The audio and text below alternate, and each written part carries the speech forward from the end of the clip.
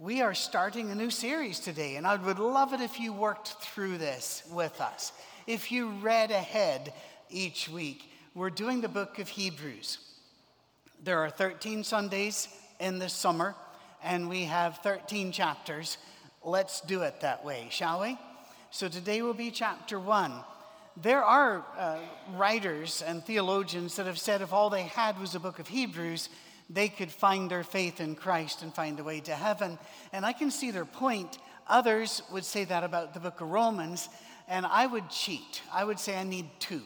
I'd like the book of John and Hebrews to get me there. Because again, Hebrews is going to shove you back to the Jesus stories in John and Matthew, Mark, and Luke. So, a little context needs to be laid out first. It's often called a letter, but it really doesn't show any signs of being a letter.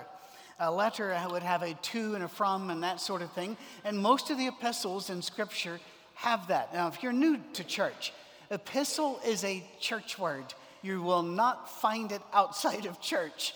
I don't know why we keep using it, frankly. An epistle is not the wife of an apostle. It is merely a letter written by a church leader in the first two centuries, to a specific church, or there are a couple that are general epistles, letters to be circulated among the people. But it would contain, it's not, hi, how are you doing? The weather's great here. The letter is written to give them moral and theological instruction. And that's what makes it an epistle. And it really doesn't show any similarities with that. It is best, I believe, to be thought of as a sermon. A sermon written down, either this is the first time it was written down, or this is inspired by a sermon. There is absolutely a flow to the whole book. It does not break and run sideways down alleyways. It has laser focus. Nothing wrong with that. The earliest, and by the way, this sermon evidently was quite well known throughout the first centuries. The earliest manuscript we have of Hebrews has written on it a letter to the Hebrews. You may not know this, but most of the books of the Bible don't come with a title. We put a title on it. Sometimes by grabbing the first few words or by who it was written to. But this one actually, the oldest manuscripts we've ever found have a title. A letter to the Hebrews. So, this has got a focus. What's its target? Its target are Jewish Christians. This is all new. To us, this is not new. You drive by church buildings to get to this one. Except for Lauren, she just walks across there. She always likes to bring that up whenever I come in from Spring Hill, and she'll say, well, my commute was just awful this morning. How about yours, Patrick? And it's amazing she still has a job. But anyway, we drove by other churches and we came to here, and we find some comfort. We sing some old songs. We can sing Blessed Assurance without books in front of us because it's ingrained in us. We have church in us. This was new to them. Everything was new to them, and it was rearranging their history. Because for over 1,000 years, they had a way of looking at God, worshiping God, approaching God, thinking about God, and all of their other leaders. And now, somebody shuffled the deck. What are their pantheon of heroes going to be now? Because before, if you were a Jew, and you would say Abraham, Isaac, and Jacob, wow. And you've just thrown out every trump card in the deck right there. You might have an extra one held back and go, Moses. And people go, wow, anything coming from these folk, that rules over everything else. And now Jesus is in there. And as we saw with the Transfiguration, the apostles thought they were doing Jesus a favor by elevating him up to Elijah and Abraham and Moses' status. And God says, no. You got to bring him up further. Think of how hard that would be. Think of how hard it would be to rearrange your entire culture when you've had one homogeneous culture, and that's a bit of a fudge historically, frankly, but let's just go with that. One homogeneous culture for many centuries. And yes, we've taken some detours with Samaria and Babylon and the like, but we've kept editing our books. We've kept our books together. We keep writing our books. We know what our story is. And now Christ has appeared. Where do we put him in this whole pantheon, this heavenly ranking of our heroes? And there's another question. How Jewish should Christianity be? I've met with people that really embrace the Jewish side of Christianity, and it's there to be embraced. You really can't understand the New Testament without the Old Testament. You really need to have that. And there's a whole lot there, a great deal of Jewish understanding and practice that is in the church. However, I've met people that said we should not call Jesus, we have to call him Yeshua because that's his real name. And I'm thinking, well, he didn't pronounce it that way, but fair enough. I keep that inside most of the time. I'm rather proud of myself for that. And to the point where I met with some folk out in Colorado that they were offended if you said amen. They thought you should say amen. And I'm going, really? I don't think God cares, frankly. He just would like to know when you're done. So, a Roger Wilco over and out wouldn't hurt, just, you don't have to say amen to stop your prayer. I was stepping on a humor button. You can't see it. Those in the balcony, they can't see it either. Although this book is near the end of our Bible, it was a very, very early book. It was well known to Christians throughout our history. People such as Clement of Rome, Polycarp, and Hermas all used this book, and they quoted from it in their writings. This is one of the most important bits of literature the early church had. When it comes to its authorship, though, we don't know. We just don't. Now, Clement of Alexandria was the first to say it was written by Paul, and he based that on the fact that Paul wrote a lot of stuff. So probably. No, it wasn't written by Paul. If you do a word count, word usage, phrasing, and such, you find this is totally unlike Paul.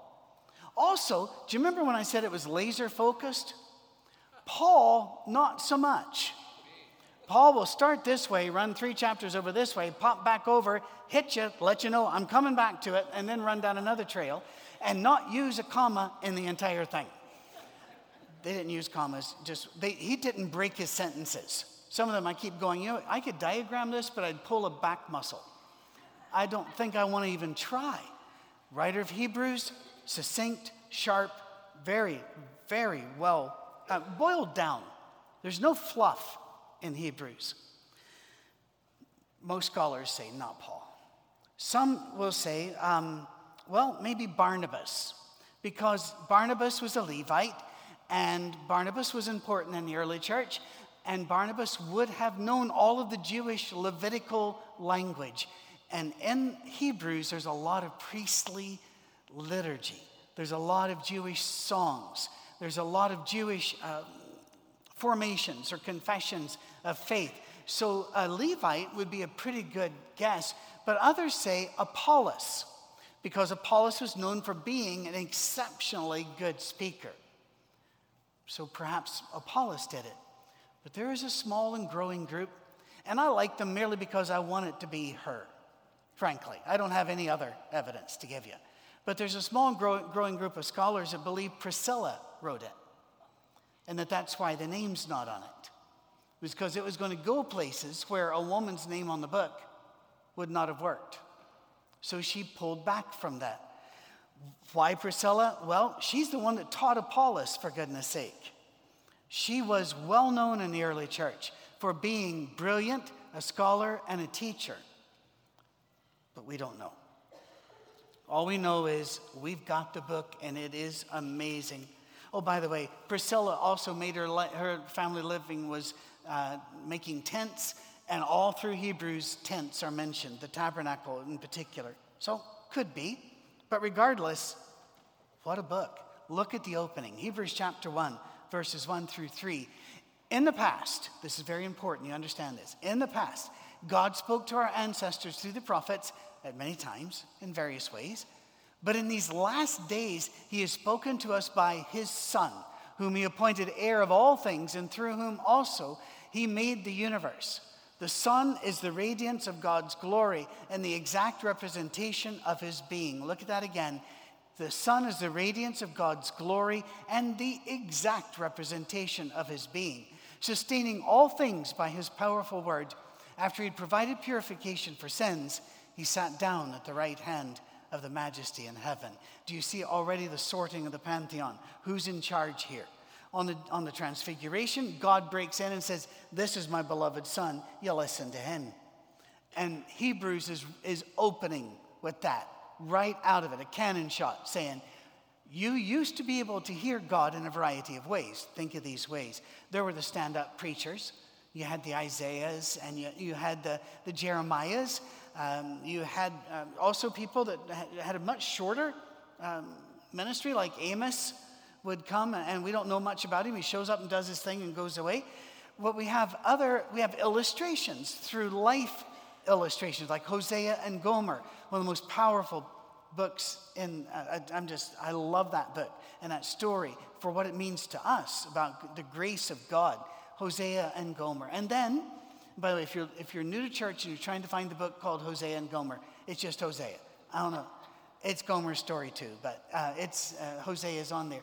Or if people are artistic, and I married an artist, I love artists, but they don't always like to go at things the way some of us like to go at. They see things in a different way. So let's throw a Picasso in there. Ezekiel.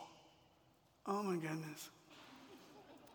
Don't you come up to me later and say, that's my favorite book, because it isn't, and you're lying. You read that and you're going, okay.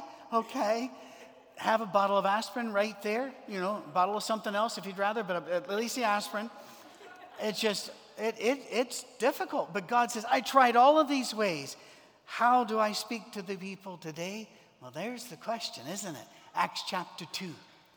There the mighty wind and the tongues of fire, which every Jew would have understood what that meant, because they understood what it was when God entered the temple.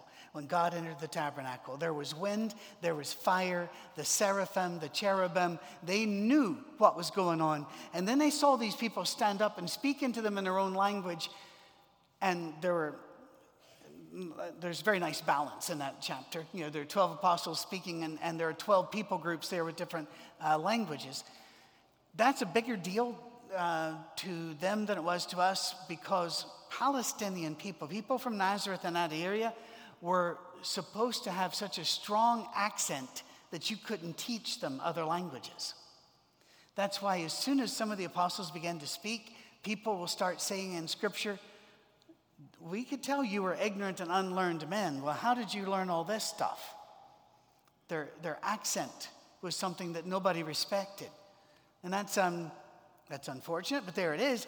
And so the people listen to that first sermon in Acts chapter 2, and what do they say? They say, what does this mean? It means Hebrews 1:1-3. God used to come at you in a variety of ways. He used to come at you and give you many options. You could come through John the Baptist. You could come through the Pharisees. Or you could come through the Sadducees. You could come through the temple worship. You could come, but now there is one avenue. Only one, Jesus. Listen to him. He is the one who speaks for God. And here we run into the real reason Christianity is hated in many areas. It's because it's exclusive. It says through Jesus, and Jesus only. You have to go through Jesus. I told this story a few years ago. I'll tell it again. This actually happened about 15 years ago. I was teaching up at the Ohio State University, one of my courses there. Somebody was, I guess, bored with that bit, and I'd looked at my CV, as we would call it, or the resume, or whatever you'd like to call it in here. And they said, notice that you're a neuroscience guy, but you're also a pastor? And I went, yes. And they said, how do you reconcile being a pastor with being a scientist? And I said, I cannot answer that question until the big hand goes to 12 and the little hand goes to 3. But once that happens, I will stay here and answer any questions you've got as long as you've got them. And that's the standard thing I do anyway. Well, 3 o'clock, nobody left. I went, uh-oh. And one person, I said, ask me questions. And this wasn't the first one out of the box, but it was the one I remember most. A person stood up and says, do you believe that somebody has to believe in Jesus to go to heaven? And I said, yes. I didn't even tell him. I thought it was probably a bit harder than that. But let's just stick with this one, shall we? And all through the crowd, they said, rah, rah, rah, rah, rah. And I said, before anybody says anything, I want to start with the person that asked the question, but I'm going to let everybody have their say. I'm going to write up on the whiteboard here. I say that to get to heaven, you have to go through Jesus. You say that makes me, and one said a bigot, another said stupid, one ignorant. I wrote them all down. There are other words they said I will not say here, but because of my long lineage in a military family, I know how to spell. So I wrote them. I put them all up. And when they'd run out of words, I said, no, everybody, they'd run out. I said, I believe you have to go through Jesus to get to God. You say that makes me. And I turned around and read every word. And I turned around back to them. I said, and you're right, unless I'm right. And if I'm right, none of this applies. And you can throw all the words you want to at it, but it doesn't change reality. And so we start talking about reality and going from there on. There is Jesus. He is the way. He said it, by the way, the way, the truth, and the life. Many want to make him a great moral teacher or a political firebrand or a wannabe national leader who ran into an unexpected wall. He says, I am the way, the truth, and the life. No man comes to the Father but by me. You either believe him or you don't. And here's the thing. If this is true, fighting this fact will only break us. It will only shatter our lives and our souls. There are realities in this universe that we do have to face, and if we refuse to face them, they will not go away, for they are realities. Instead, the reality will take us down. And here's reality. You want a relationship with God, you've got to walk with Jesus, because there are no other options. There's also good news here. Jesus is what God looks like, sounds like, and acts like. I'm going to ask you to consider doing a study that may take you a couple of months, and it may take you a year. But it'll be life-changing if you do this. And you don't need to buy any books. You've already got them. Go through Matthew, Mark, Luke, and John in any order you want. And every time there's a story of Jesus saying something or doing something, put God's name there instead. Or write the Father. And read it that way and see what happens. It changes everything about your view of the Father. Because we have distanced the Father as being angrier than Jesus and harsher than Jesus and more of a judge than Jesus. And the writer of Hebrews opens it up by saying, no, he isn't. God and Jesus are exact, the exact representation.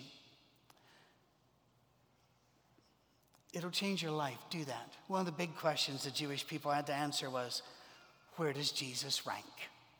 So the writer, that wastes no time. Let's go to Hebrews 1, 4 through 9. So he became as much superior to the angels as the name he has inherited is superior to theirs. For to which of the angels did God ever say, you are my son, today I have become your father?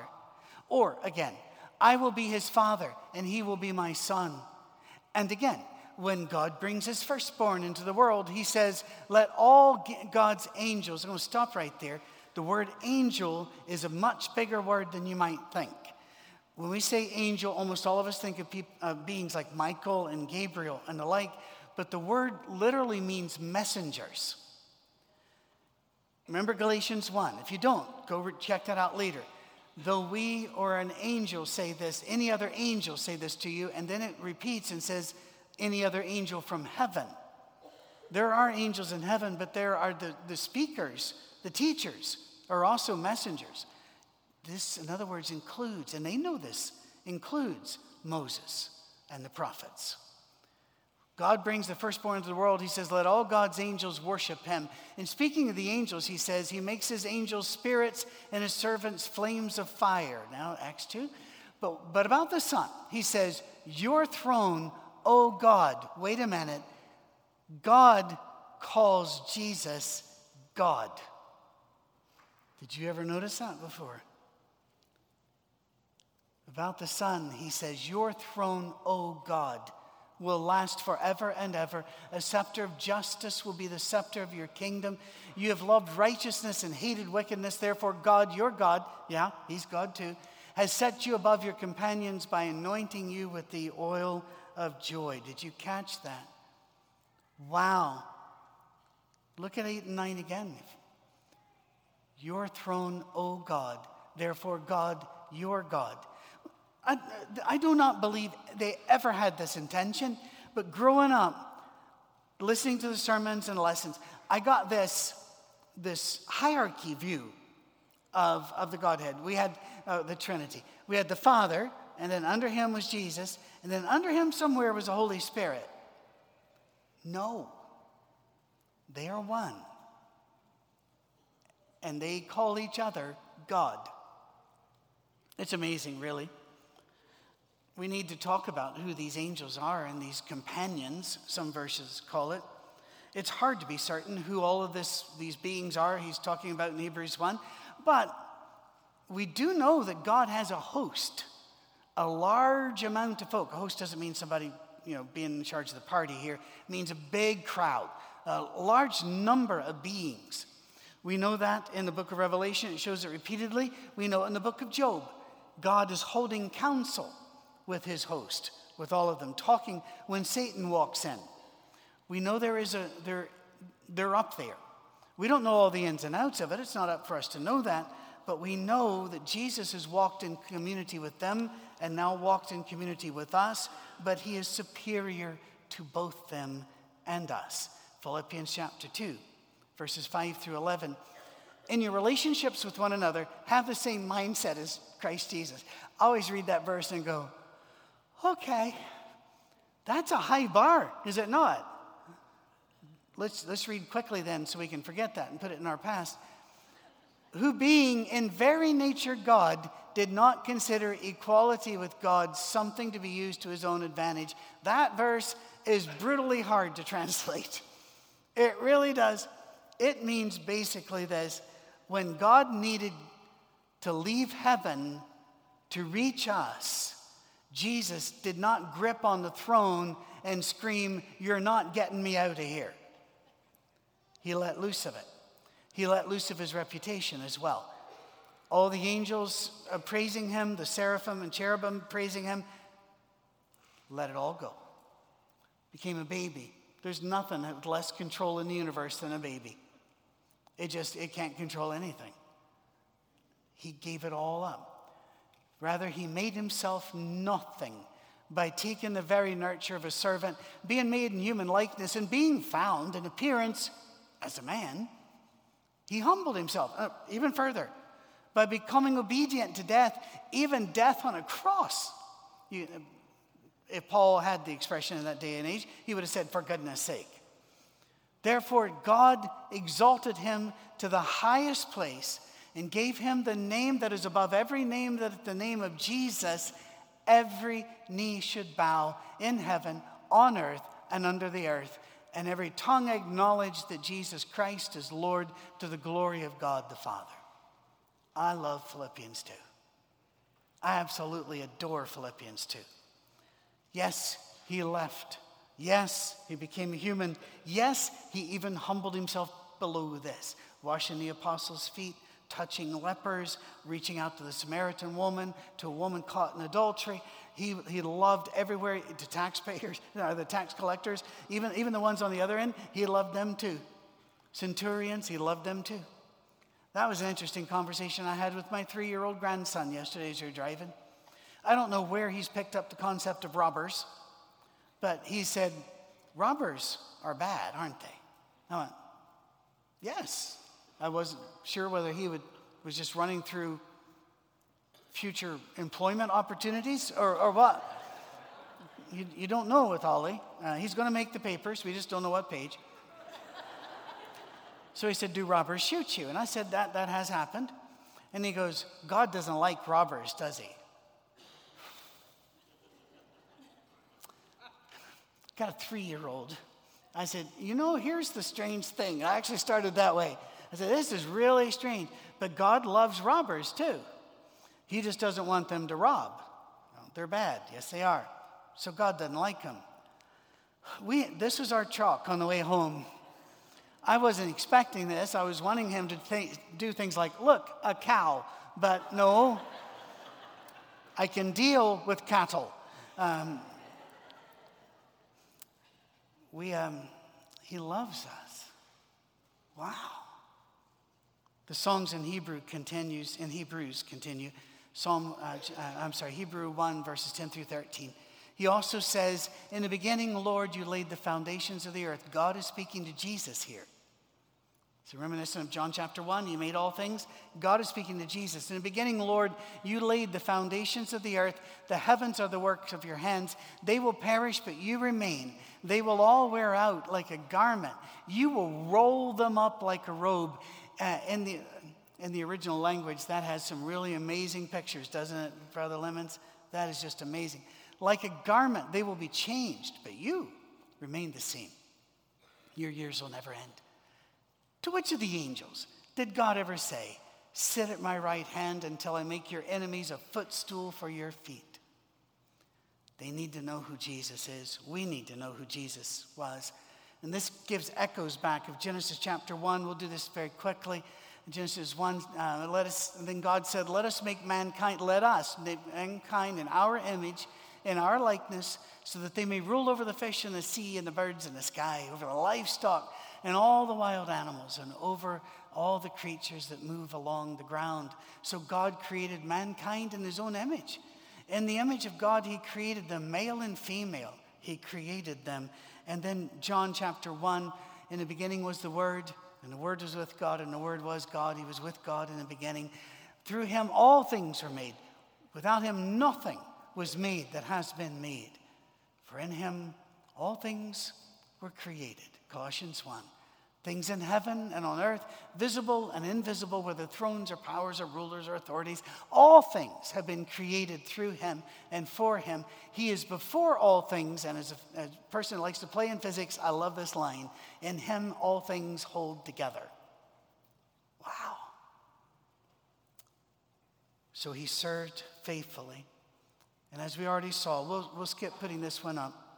Hebrews 1:13.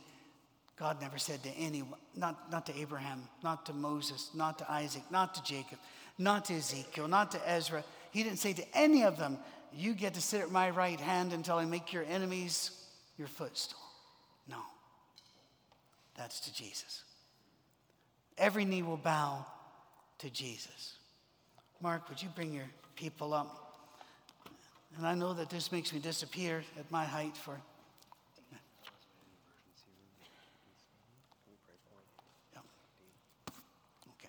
Okay, yeah, we'll do that.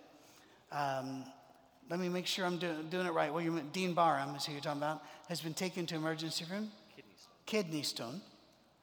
So, Dutch is teaching. Sorry? Dutch is teaching upstairs. Dean's class is much more popular than mine. I'm not better. It's upstairs, and I'm glad it is. But those of you who would like to still study in the ruins of Rome, you can do that here. But let's pray for Dean, and then I'm going to ask us all to stand up and read Scripture together. We'll stand to pray too.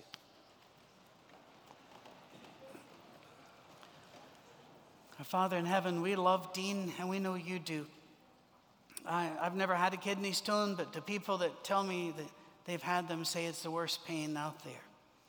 I pray that you would ameliorate that pain. You would mitigate the pain. You would dial it back, that the right doctors would come in at the right time, but that the great physician himself would also intervene and bring him quick and lasting relief and bring him back to us quickly, for he is dearly loved here, and we know he has much more to give to this loving group at Fourth Avenue. Heal him, we pray, is our will, and we say this in the name of Jesus. And the whole church says, amen. Let's read the first 4 verses of Hebrews together. In the past, God spoke to our ancestors through the prophets at many times and in various ways. But in these last days, he has spoken to us by his Son, whom he appointed heir of all things, and through whom he made the universe. The Son is the radiance of God's glory and the exact representation of his being, sustaining all things by his powerful word. After he had provided purification for sins, he sat down at the right hand of the Majesty in heaven. So he became as much superior to the angels as the name he has inherited is superior to theirs. Amen, church?